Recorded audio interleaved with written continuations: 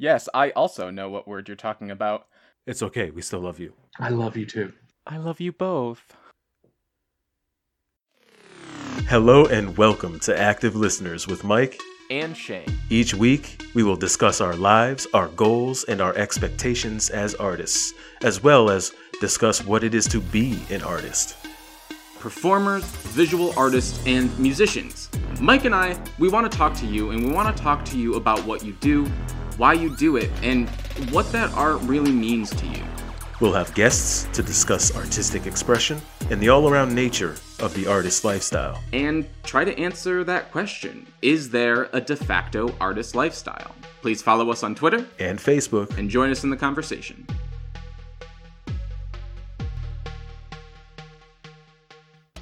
Welcome to Active Listeners Podcast. I am your co-host, Mike. And I am the other co-host, Shane. And today we are going to take some time to show some backstage appreciation. We have talked to a lot of performer types in our first season here, and we would like to bring on a delightful backstage artist, Christopher Moneymaker. He is a prop master extraordinaire. And we are going to take this opportunity to talk to Chris about that type of work. Yeah, and without further ado, let's just bring... No, I'm just kidding. We're going to talk at you for a little bit. A little bit. Not too much. Because both of us have varying degrees of experience in this particular situation. On stage and backstage. The front and the back of house. I mean, I know that I love acting and I love getting those pats on the back, but I also really enjoy directing. I really enjoy doing some playwriting. I honestly don't admit this to a lot of people, but I enjoyed my time working in the box office. I know. The gasp. And as some of you know, that, my 9 to 5 is production technician. I'm a production tech. He's working 9 to 5 at the Rensselaer Polytechnic Institute, Experimental Media and Performing Arts Center at RPI. I'm actually really excited to see that space once it opens back up because I've never seen it. Oh yeah, dude, it's so cool. Yeah, so I'm very familiar with this type of work, and it's a whole nother animal. It's a whole nother space of creativity, and I think everyone that I know that does this work either started doing it right away or just did a lifetime of like technical jobs and had a periphery understanding of theater, and then ended up discovering oh, I can join these things together and do a theater job that isn't performing or directing or writing. Yeah, when I was in high school, way back in the day, because we're the olds now, we always did these big extravagant shows with huge casts because everyone in high school wants to act. They want to be on stage. But what I feel like our director did so well was to teach us how the backstage has to be run as well. He was never about bringing in outside people to get the job done. It was, oh, you want to act on stage? Well, guess what? You have to build the stage. You have to light the stage. You have to create props. You have to move set pieces. And I know you and I, in early college, how many set pieces did we build for shows that we were acting in? Oh, man. It's so many build nights. Late nights, early mornings. Yeah, and I think having those moments, at least for me, during my education, I had a similar experience in high school where we were fortunate enough in my school to have a dedicated performance space, the Black Box Theater, on site. So we were never sharing the space with auditorium related activities. It was just, hey, we're doing a show and this was our space to rehearse and to perform. And then also, we had a pretty extensive grid and some pretty advanced equipment that we were able to use in there. So yeah, it was definitely what's the turn of phrase of riches, wealth of riches. I I buy that. Yeah, I don't know. That's not what it was. It was definitely a great experience to have so early in my interaction with theater. That helped me cultivate a lot of my artistic skill into the type of community and work that I also liked to be a part of as a performer. Yeah. I remember that I always liked to give my high school a lot of shit because I think it was quite literally the year after I graduated, they redid the entire theater. New sound system, new lighting, new stage. It was beautiful. And all I could think of was like that twinge of jealousy, but also that ability to be like, yeah, I did it old school. I had to walk uphill both ways. Both ways to rehearsal. Oh man. So Shane, what's your favorite backstage thing to do when you're not directing, when you're not doing something that puts you on the marquee? Sure.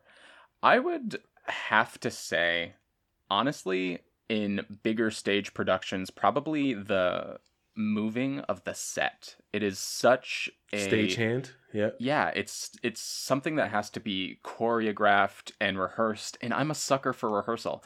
Even if I'm going to be doing it in dark clothes, no lights on the stage, no one's going to see me, that's how I know I did it well.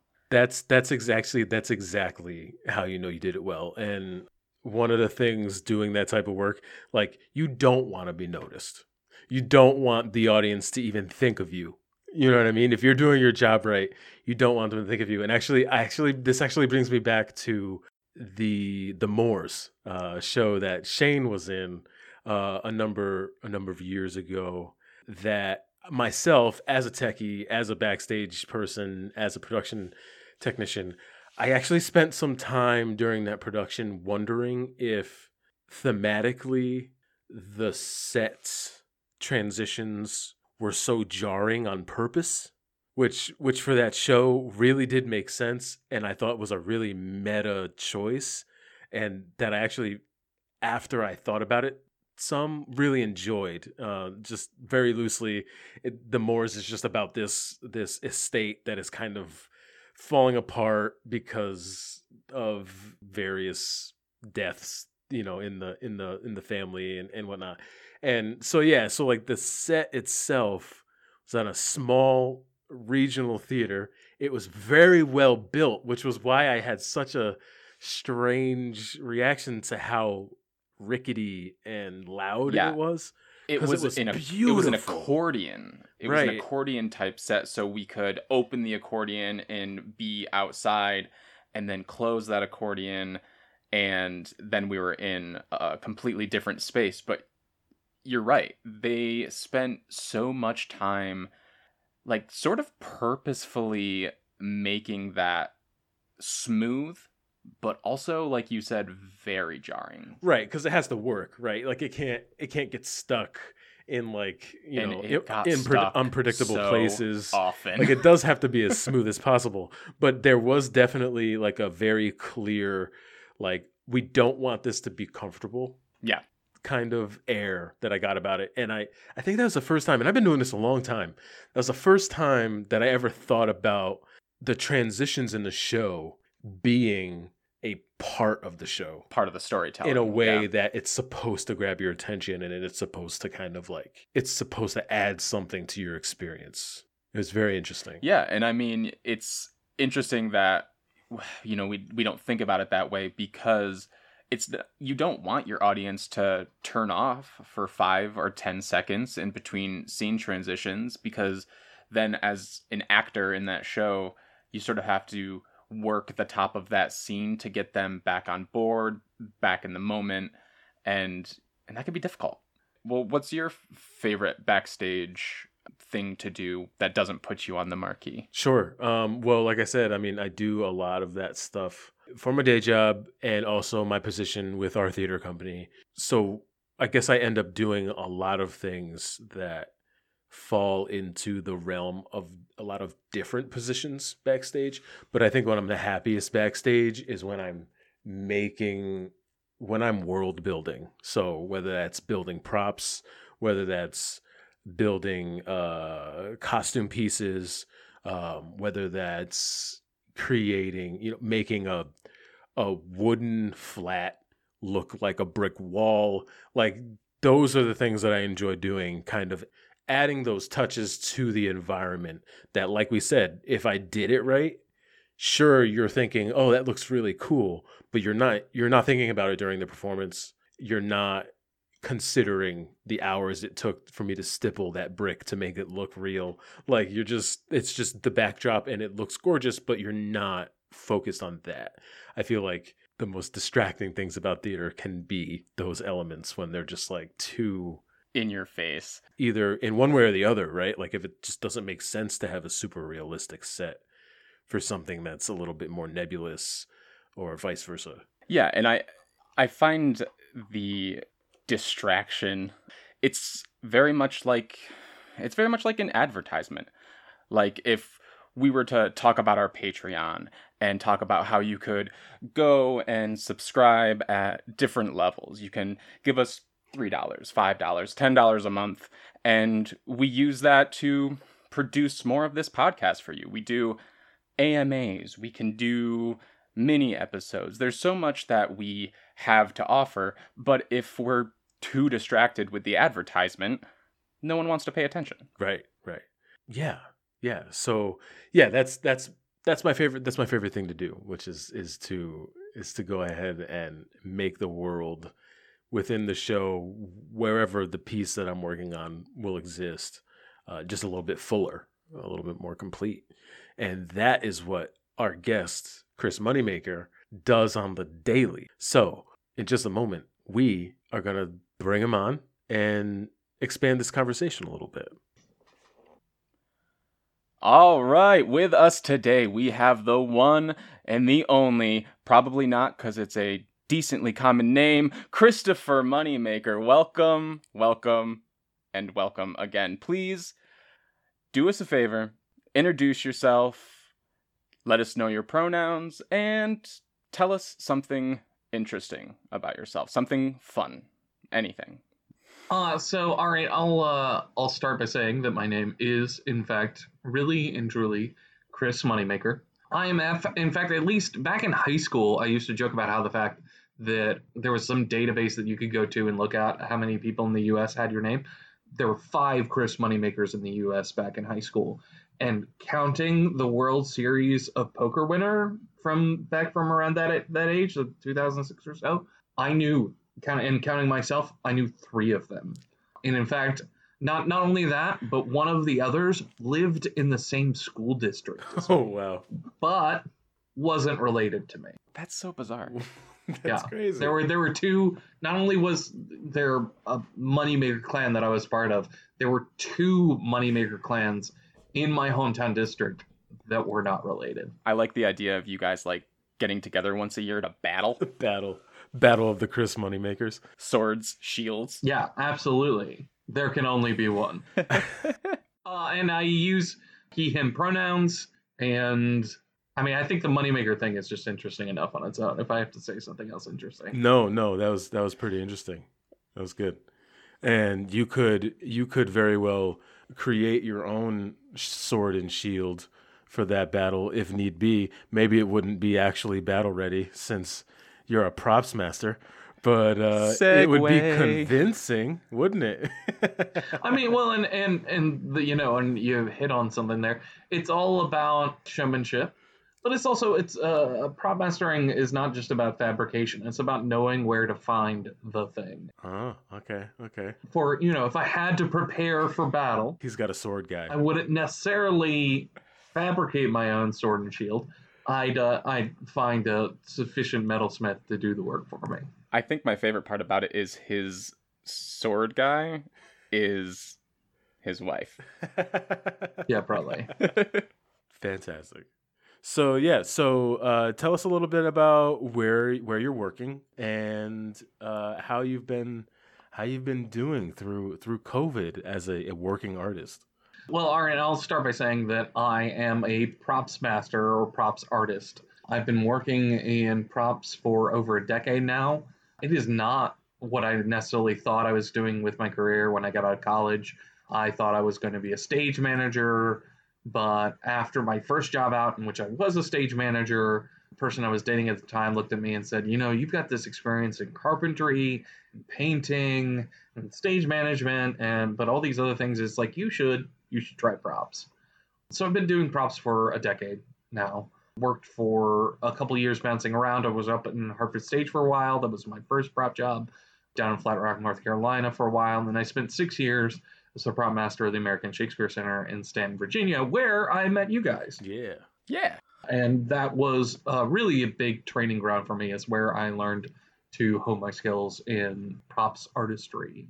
From there, left there in 2018, came down here to Georgia, where I once again joined the world of bouncing, the gig economy of the arts. Spent a year or so bouncing around between different theaters and, worked as a carpenter, worked as a painter here, worked as a carpenter there, worked as props person over here, designed an escape room, took odd jobs for that first year or so before finally... Forgot you designed escape rooms too. Yeah. Did that for a while before finally landing at the Atlanta Opera, where I am their current props artisan and assistant technical director. So you've said artist, artisan, and master. Is there a difference between these levels of propping, or is that just sort of a title changes depends on where you work? A little column A, a little column B. I'm sure there are many props masters who are not prop artists or like artists and artisans that's a little bit exchangeable. There's certainly props masters who are not props artisans. There's also definitely props artisans who are not props masters. Kind of the square rectangle thing. Gotcha. Yeah. A props master is someone that is in charge of aggregating all of the props in the theater one way or another. Props artisan is typically responsible. The word like artist or artisan is indicative of being able to craft props, being able to fabricate props, where props master might actually like supervise props artisans, but they might not do any of the fabrication themselves. They might be a shopper person that buys the props, or they might just be a supervisor.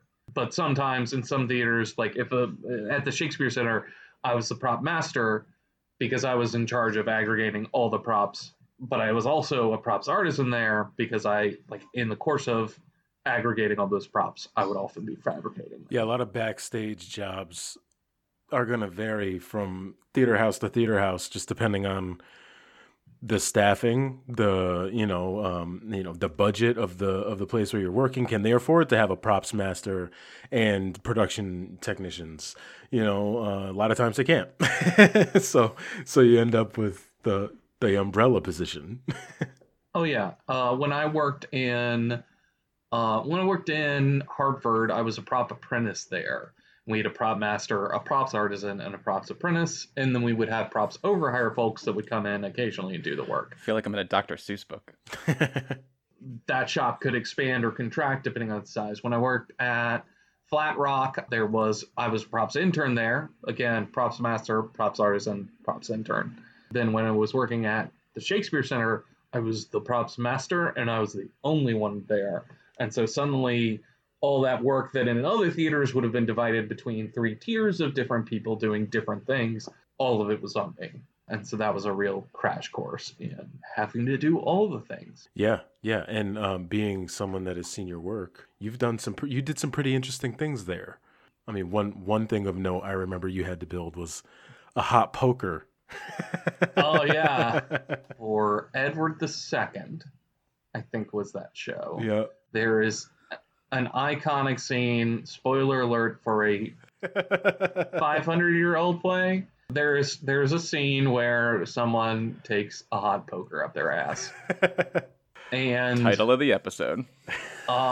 They wanted this, and I forget all the ins and outs of it, because on one hand, they were disappointed that it couldn't, they wanted push button technology or something on a tinfoil budget. It was literally, yeah. I mean, again, and let's be clear, working at the Shakespeare Center, I had my seasonal budget, and when I say seasonal budget, I'm talking about on average doing between 3 to 5 shows per season. My seasonal budget was around $1,500 to $2,000. Whoa. Wow. So that would work out, generally speaking, to somewhere between $300 and $500 a show. Wow. Which is like, well, for props, yeah. sometimes that was a lot of money. Yeah. Sometimes that was not nearly enough money. So for this hot poker, it was a dowel rod that it painted black and it drilled a hole into, and I stuck like the little mini LED flashlight into the hole, and it was one of those little mini LED flashlights where you turn the tip of it to turn it on and off. And so like I stuck it into the hole with that tip still sticking out, and then I just like poured hot glue over the tip until like the tip was covered, but then I poured that until it had this nice sort of like pointy hot poker tip to it. And then I like cut it free from the like dowel rod so it could still rotate. And then I kind of like painted it like black and red so that when you turned it, so you, like the actor and it was I think it was James Keegan that played the role, and he just I don't even know how he did it, but he just masterfully could take this thing from, you know, when it was cold it looked like just this big black metal thing, and he would just stick it in this bucket, and then he would come back around, and he'd like somewhere in it he'd mask the movement, which he would turn the thing on, and like he turns back around and suddenly the light was on and the tip was glowing like red hot. It was a pretty wild effect, but it was also, as I just described, super simple and stupid. It's literally a dowel rod drilled, little mini flashlight, dowel rod, hole, little mini flashlight, hot glue, little bit of paint. Do you have a favorite prop that you've made? You know, I've definitely made some really cool props. I didn't love making. I really enjoyed everything I made for Return to the Forbidden Planet. That's another show I did at the Shakespeare Center. The alien tentacle coming down from the ceiling, yeah. And just like the building like a James T. Kirk style like spaceship captain's chair, having these tentacles that both like this 30-foot long tentacle that descended from the ceiling and these smaller tentacles that rise up from the floor. It was just this it was wild, and figuring out how to make those things and sort of what came of it was really cool. I'm also like I always say, if someone asks like what's my favorite prop to make or what's my favorite props to make, I love gross shit. I love making body parts. I love making decapitated heads, guts, viscera. Like honestly, one of my proudest props, and it's still in the Shakespeare Center stock, even though I always intended to steal it, was for Macbeth. I made, there's a line about one of the witches talks about bringing home a pilot's thumb, and I made this, like I took this rubber hand and I like cut off the wrist and thumb of it, and like then stuffed it full of like sponge, like hot glue does wonderful things in props. Just stuck it full of like sponge and then poured a bunch of hot glue over the sponge to give it like this weird, like visceral, gross, internal blood and guts sort of look to it, and then painted it to fit. And I was really proud of that pilot's thumb. Yeah, I mean, it's a $1,500 budget. $1,200 goes to hot glue. Yeah, absolutely. Duct tape them out too. Duct tape, hot glue. You know, it's weird. For when I'm working down here, I'm now props artisan in TD as the Atlanta Opera. Before COVID, and let's be clear, I got and because I'm sure it'll come up. Well, no, we'll talk about this later. We'll talk about COVID in a moment. I built Salome, which based off the biblical story, which again, spoilers for a story that is literally thousands of years old, ends with Salome getting the head of John the Baptist. And that was another one that I, like, Lord knows, that was such a fighting process, because they wanted the head to be bigger, and then they wanted to be smaller, and then they wanted to be heavier, and then they wanted more blood, and they wanted less blood, and they wanted to actually see the actor's face for a little while. And like that was one that like I didn't want to do, the designer didn't want to do, quickly got shut down. But it went through 3 or 4 iterations. But basically, I've got a photo of it somewhere that when you took what was the designer's concept image, and then I took a photo of my final product on stage under lights in action, and the consistency between the designer's initial like reference image and what I made is so, again, patting myself on the back, it was so good that I felt really proud of it. Yeah, I think a lot of people may not realize that how much of this stuff you can't just buy.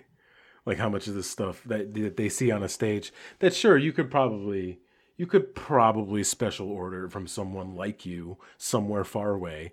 You know, there's all these places that specialize in building big pieces for like Disney or all these other places. But most theaters just have a guy in the back with a bunch of random crap. Oh yeah, that he's collected and that's thrown stuff together.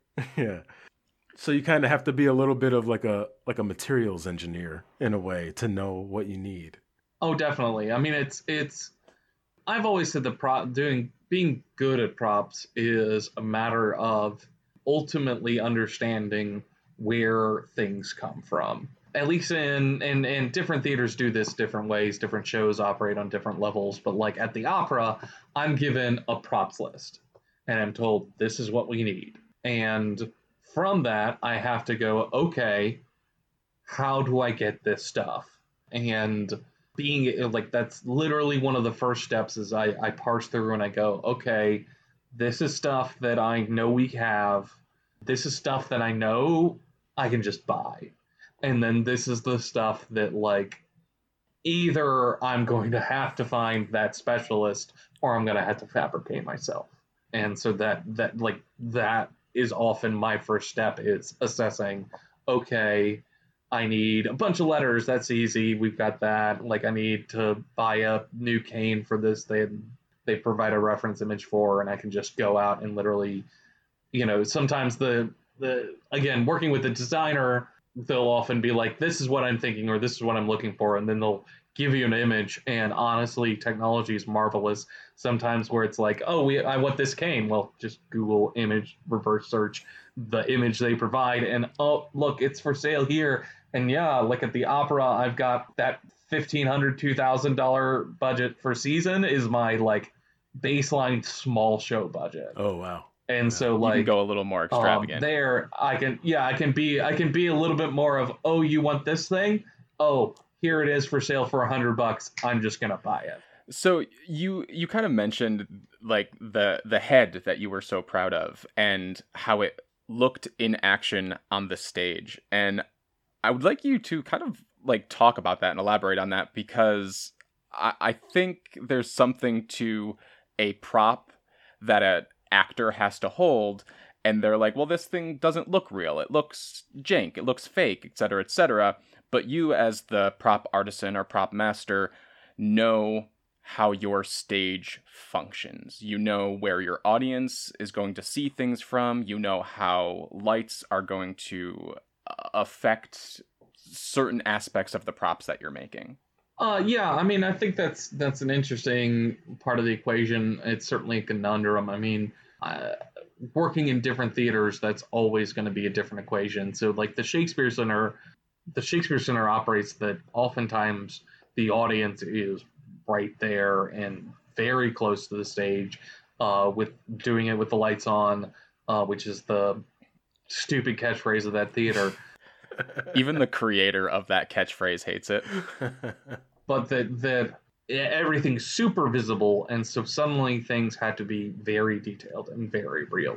And even then, that's so flexible, but like the exposure you get in that situation is very different from, say, the exposure that you get at we perform at the Cobb Energy Performing Arts Center, at least when there isn't a pandemic going on. That is a giant, like, I don't know how many the Cobb sits. It's I think a multi-thousand seat In fact, I'm just gonna I'm gonna excuse this. How many seats in the Cobb Energy Loading Center? information. Loading information. Let's see what the answer. There's 2,750 seats at the theater. There's, I think, 200 or 300 at the Shakespeare Center. So very different spaces to like a 200 to 300 seat theater versus 2,700 seat theater. And so very different. It's the difference between people talk about how does the prop look at 5 feet, how does the prop look at 15 feet, how does it look at the 30 feet. I know when I'm performing at the Cobb Energy Performing Arts Center, no one is going to be closer than 30 feet because we have an orchestra pit that literally provides that much space between the audience and the stage. So yeah, it's all about negotiating that gap or lack thereof. Do you ever get something and you have to turn around and say to whoever designed it, like, look, I can do this, but it's going to break the budget? How do you have that conversation? I mean, oftentimes just like that. And it's hard. I mean, it's hard. At the Shakespeare Center, one of the things I butted up against was that refusal, like realistic conversation about tech was always seen as a denial. That if I said, okay, we can make this, but it's going to cost you X, or we can do this, but it's not going to work in the way that you think it is because of Y. And having those conversations there was always sort of difficult because the attitudes there were sort of problematic and toxic. We'll bring you back for another episode. We'll talk about it. Yeah, toxicity in the workplace. We'll do it. It was one of those things where having those conversations in that environment was really difficult. At the opera, it's a lot easier to just be like, hey, just so you know, this is going to cost X amount. And a lot of the times they just sort of shrug and go, okay, fine.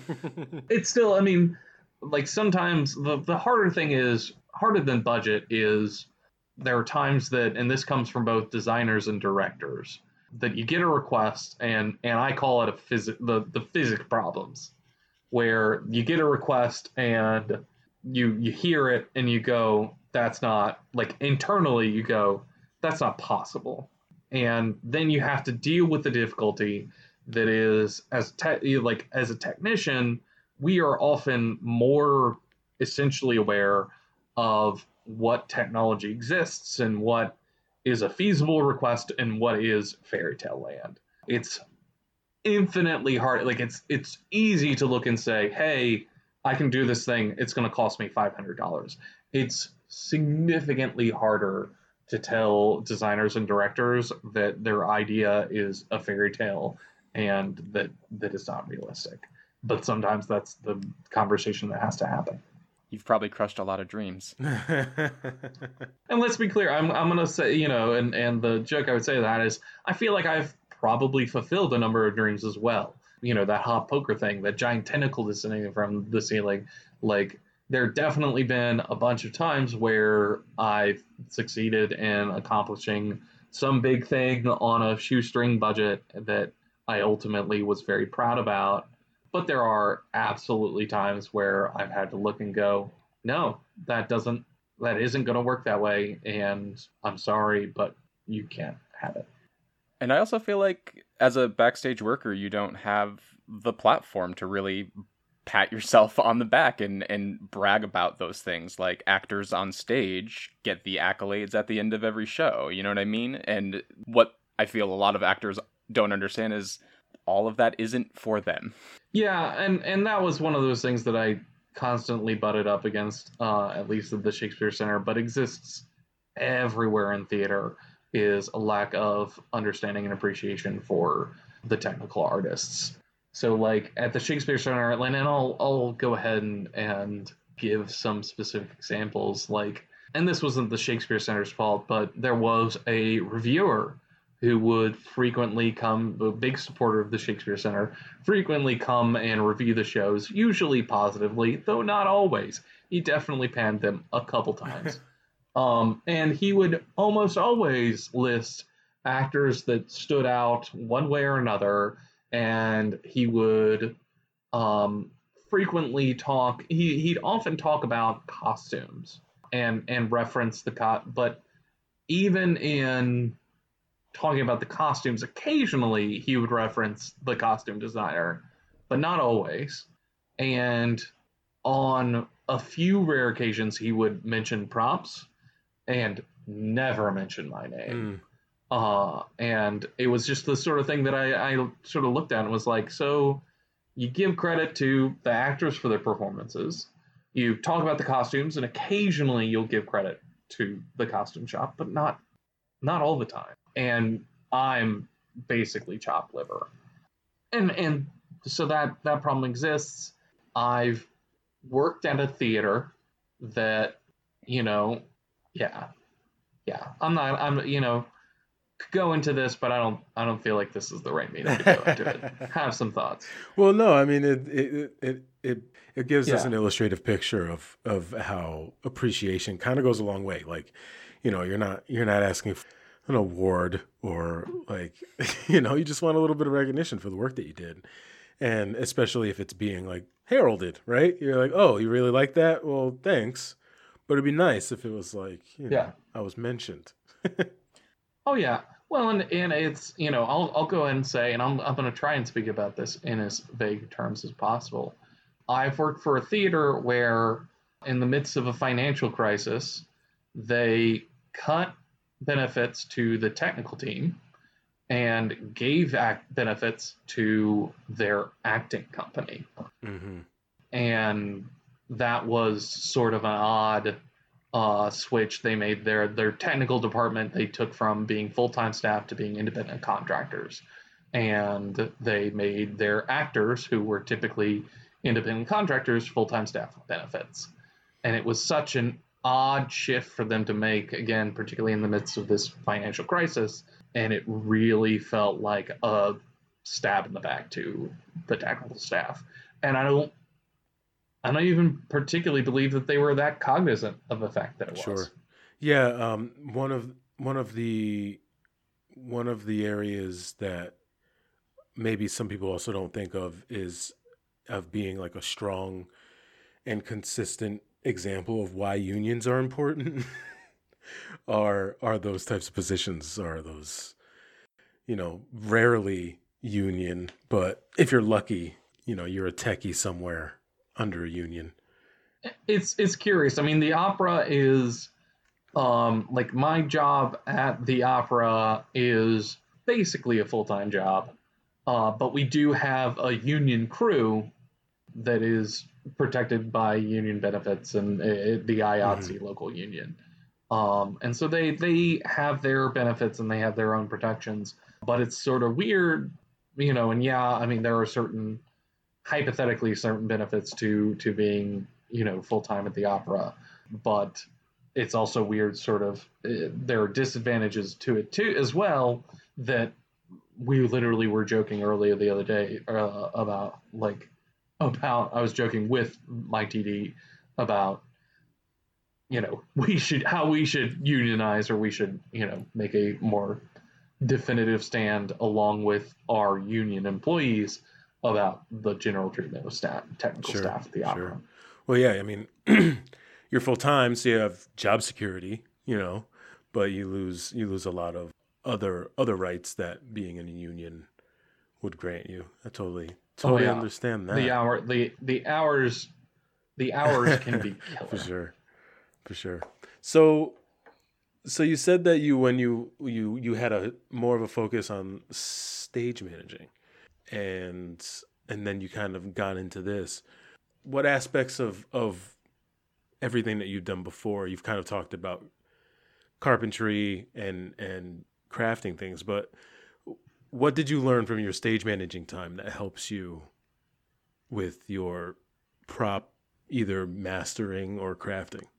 I mean, in general, I think, if nothing else, being friends with the stage manager is one of the lessons that you learn being a stage manager, because being friends with the stage manager is the best way and easiest way to survive a theater experience. Always be friends with your stage manager. I think in general, Stage management teaches you a lot about organization. It teaches you a lot about management. It teaches you a lot about paperwork and analysis in general, like being able to operate in a way that is cohesive in that sort of theatrical environment.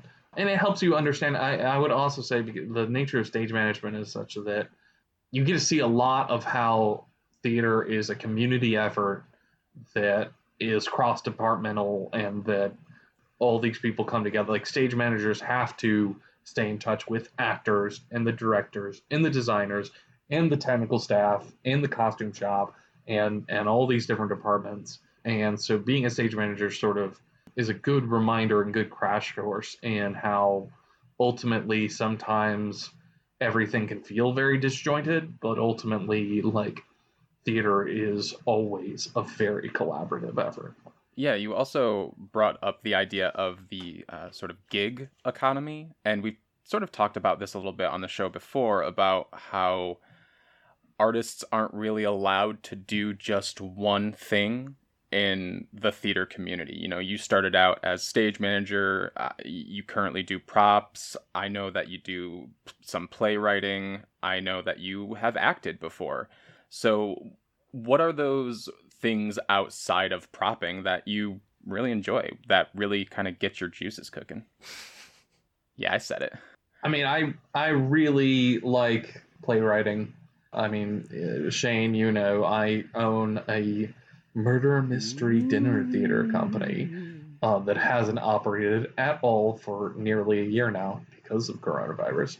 But we write the shows for that, and I used to act for it when I was in Virginia. It operates in Virginia at Massanutten Resort. Link in the description.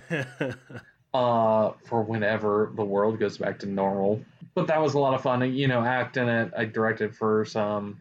Really enjoyed that. Honestly, and you sort of touched on it. You were kind of talking about this isn't an answer to the question you were asking, but it's inherent to what you were talking about. When I was in high school, I had this director. There was this I've worked for, and this is true of, I just realized in thinking about this, about what I was going to say, is how true this is for a lot of theater and a lot of theaters and a lot of theater people. I've worked for and with a bunch of mean, abusive bastards over the years. but I worked with this guy that was a real slave driver, but knew theater, knew inherently understood the effort that went into theater. And he looked at some point and said, at some point he looked and said, one of the pieces of advice he gave is that you should absorb everything. Learn, if you want to work in theater, learn everything you can, because it is essential to being part of the theater community. And I took that lesson and sort of took it the step further, or have taken it the step further. And I often say, one of the advice, I've had the opportunity, really the blessing a few times to like talk to students, both high school and college level, about theater and about what I do. And I always love it. And one of the things that I say frequently is, because and when I'm doing this, I'm always talking to theater kids. It's always some theater class or some theater group. And one of the things I say is like, all right, who wants to be an actor? And undoubtedly, because it's high school and college theater, everyone's hands go up. Then I look and say, all right, who wants to work in theater? And that tends to confuse them a little bit. And I usually say, so like everyone that is passionate about theater as a kid, as a high schooler, as whatever, is going to eventually get faced with the conundrum that is, do you want to be an actor or do you want to work in theater? And I'm not saying that if you choose that you want to be an actor that you can't, that isn't an option, but that is hard. Being an actor is very hard. It is the most gig-based of like options. It is the most competitive of options. And arguably the smallest portion. Yeah. And that's the thing. You know, so if you want to work an actor, go for it. Be it. Do it. I'm not, for anyone listening, I'm not trying to discourage you from being an actor if you're passionate about theater. What I'm telling you is if you are passionate about theater and want to make that your career, there is lots of stuff that you can do other than acting that is significant. That there are lots of different fields, whether you're a stage manager or a painter or a carpenter or a sound technician, light technician, props person, painter. I'm sure I've listed some of these twice. Choreographers, music directors, musicians. That there are all these infrastructure people. And let's be clear, and I'm going to say it, and I usually don't even go this way. There's theatrical accountants, and there are development people and educational theater education people that are they're part of infrastructure for almost every theater in the United States. And a lot of those jobs, you're not necessarily having the same effect as someone working, an actor working on stage, or even a technician that is working to create things on stage, but you're part of that theater community. And so, to me, I think there is this big and significant dichotomy between the question of, do you want to work as an actor, or do you working in theater, do you want to work as an actor, or do you want to work in theater? And I encourage anyone that wants to do the latter to do as that director said and learn everything you can. And I'm also going to pause for a moment and just say, and this is outside the podcast, even though I'm still recording, I apologize for using the word slave driver. I don't know if that was PC or not. Didn't think about it as it coming out of my mouth. I thought about it when you said it. It didn't even register. I'm thoroughly colonized. I don't it wasn't even like a consideration. I don't know. If it's a problem, cut it out. I'll record something else, whatever. I mean, how do you feel about us keeping that and your acknowledgement of it in the podcast? If you are uncomfortable with it, it is more than something that we can get rid of. I'm fine with it. I just hope that everyone takes with a grain of salt that if it does offend you, I did not mean to offend, and I'm going to try and be more conscious. And you literally are being more conscious of it. Yeah, like so you said it and you thought about it, and it was like, oh, right, that was a thing that maybe I shouldn't have said. Yeah, language is difficult, right? Like, especially when because like millennials, right? We've kind of got it like the best of both worlds, or it's a double-edged sword for us, right? Because like we were born in the time when like, Dude, Where's My Car was a movie, but like now we're in our 30s. That's probably like really problematic right now. This is me both being woke and not woke. So brace yourselves. Like, I'm so ready. I think there are a bunch of words that were very normal when we were growing up and are not at all acceptable now. Not even some of the worser words that you could think of. Like, most of those were already unacceptable by the time we were growing up. Pretty taboo when we got to them, yeah. We've got new 4-letter words. Yeah, it's probably not PC. I was certainly blind to it, but at the time, but now thinking about it, it's probably not great. But thank you for being conscious of it. I appreciate that, and I definitely understand. I appreciate it, and I apologize for any listeners that may have been offended. I think that in terms of like this work backstage, specifically as a prop master, and like everything that you shared today, would give our audience a pretty good idea of like, maybe the next time they're going to a show, they'll have some consideration and flip to that part of the program and figure out who's doing the magic behind the scenes, or not, and that's fine too, because there's another thing too, like about being like an artisan. Specifically, I think we had another guest talk to this, is like that's not why you're doing it, right? Like it's far more, it's nice. It's always nice to get that recognition, but that's not what the artisan position is for, right? You're like, if you're lucky, you get that mention, like the costume designer. And you're right. I don't think I've ever heard of a designer being name dropped, unless he's like some big shot artistic designer, and it's never the guy that built it. And I also know a lot of people that have entered into like the backstage theater stuff because they don't want people to talk about them or look at them or applaud for them in any way. They're like, I just want to do the thing I love. Go away. Yeah, I think, I mean, and I think there is a certain extent to which it is worth considering how you don't necessarily need recognition as an artist. Mm-hmm. But I do think that the thing that a lot of technical artists struggle with is that we don't necessarily get the respect that we always deserve. That's really the problem. Well, our audience knows that, you know, my day job is a lot of what you were talking about, you know, being a production technician in an art house, performing art house. And like, honestly, just getting that recognition in terms of like from the directors, from the actors, from the producer, you know, that's perfect for me. You know what I mean?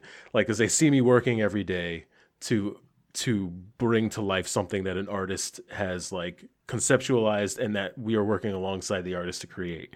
For me, like, that's what makes my job fun and worth doing, is if it's like I'm collaborating with this artist and this artist is showing me that respect, that, you know, I'm helping them actually, you know, create a thing, you know, that would otherwise take them either a really long time or a lot of money to do on their own. And I get that impression from what you're saying as well. There's definitely been times where my work has been like recognized or acknowledged by an actor in a really positive sense. That's been really awesome. I've definitely had times where a director has been like overjoyed with a prop or how something came out, like an effect that I've been able to make or accomplish. And that's always like, even that sort of like moments of private recognition, yeah, those can be very, very pleasant. A lot of what we do is because I'm passionate about art and I'm passionate about making things, and I like being able to accomplish and show off things that I've done, like on a technical level, not necessarily on a performative level. And oftentimes to other technicians or other theater artists or other artists in general, like the audience can, you know, sit back and enjoy the show and go back to their, you know, Netflix if that's what they prefer, because that's what most audiences do. But like being able to enjoy something that I made on stage is definitely its own reward.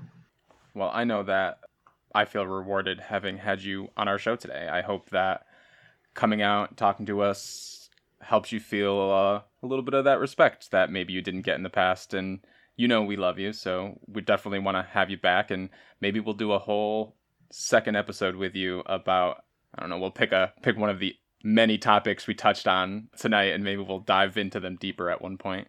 Yeah, it's you know, some part of me feels bad because I know you did ask about COVID at some point, and we have talked about the world of working with coronavirus. Not at all. And honestly, that's okay. We've talked about it on this episode, on this show, and it's not something we need to drill into every second of every day. It has been so ingrained in every conversation that every person has had in the past year. Sometimes it's nice not to talk about it. Yeah. Yeah. Also, I would like to say, though, in light of all this, is that like when you folks are out there thinking about, you know, all the ways that you want to be gracious to your theaters once you're going to them again, once you're going to shows again, just maybe this is something to think about, you know? Yeah, I mean, I think it's, and more than anything, and you sort of tapped into it there, like, when theaters start to reopen, go back to theaters. Yeah. That is something that they desperately need right now. There are not just, and obviously Broadway has been, we're approaching a year without Broadway, which is bonkers. But Broadway is not the only one struggling. There are small regional theaters that have been either not operating or operating on a significantly minimalized nature and are struggling because of it. There are lots of people that have lost jobs or underemployed in theater at some point, and I don't know statistically where they are now, but at some point, the vast majority of unemployed in the aftermath of coronavirus, it was like It was some huge percent. It was some giant chunk of the pie of the unemployed were hospitality and entertainment, which in hospitality and entertainment includes people like restaurant workers and that sort of thing. But like within that, like if it was 40%, I don't remember. Like within that 40% that was the hardest hit, 75% of it was entertainment industry. It is literally one of, if not the hardest hit industry in the wake of coronavirus. So to a certain extent, I would look and say, like, yeah, think about props, think about costumes, think about sets, because honestly, so much work goes into those things, and they are really cool, and the people that make them are really cool. But honestly, at this point, after again a year without Broadway, a year without theater for many, many people, I don't care what you think about it. Go back to the theater, watch a show, enjoy it, come back, tell your friends, buy them tickets, get a subscription to your local regional theater. Like, do everything you can to support these businesses, these theaters, because they are people's livelihoods, they are people's homes, they are people's art, and it's been a real struggle for a lot of them. Well, there you have it. Call to action when the action can be acted upon. Thanks so much, Chris Moneymaker, props master, writer, friend, confidant, D&D'er, Magic the Gathering player. So many things. All right, man. Been good to be here. Thank you for having me. Thank you, Chris, for taking the time to talk to us today and sharing a little bit of your experience as a prop master. Now, we're going to go ahead and take it to Shane. Shane, what's our audience participation for today? I think a good one for this week is, what is it when you are watching a theatrical production or a movie or a television show? What is something that you notice and appreciate that aren't the actors on the stage? Some prop they're using, some costume they're wearing, some set piece that they are working around. What are the things that you notice? Some practical effects, some special effects. What either pulls you in or takes you out, depending on how it's executed. I know one thing, as an example, is I've seen the Phantom of the Opera on stage, and the last magic trick on stage when the Phantom disappears is always mind-boggling to me that they're able to pull it off. And I'm right there, sitting right there. It's like, it's nothing short of a magician's trick. It's amazing. Yeah, and as always, you can join in this conversation via our Twitter. Check us out at ActListPod. Or you can check us out on Facebook, www.facebook.com/ActiveListenersPod. And just join in the conversation. Peace.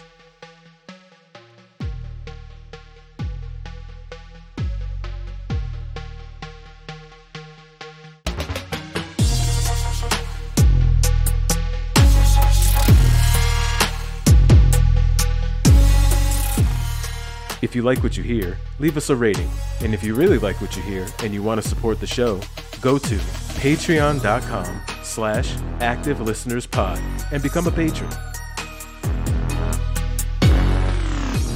Our theme music, It's a Trap, was created by Remodal. Thanks for listening.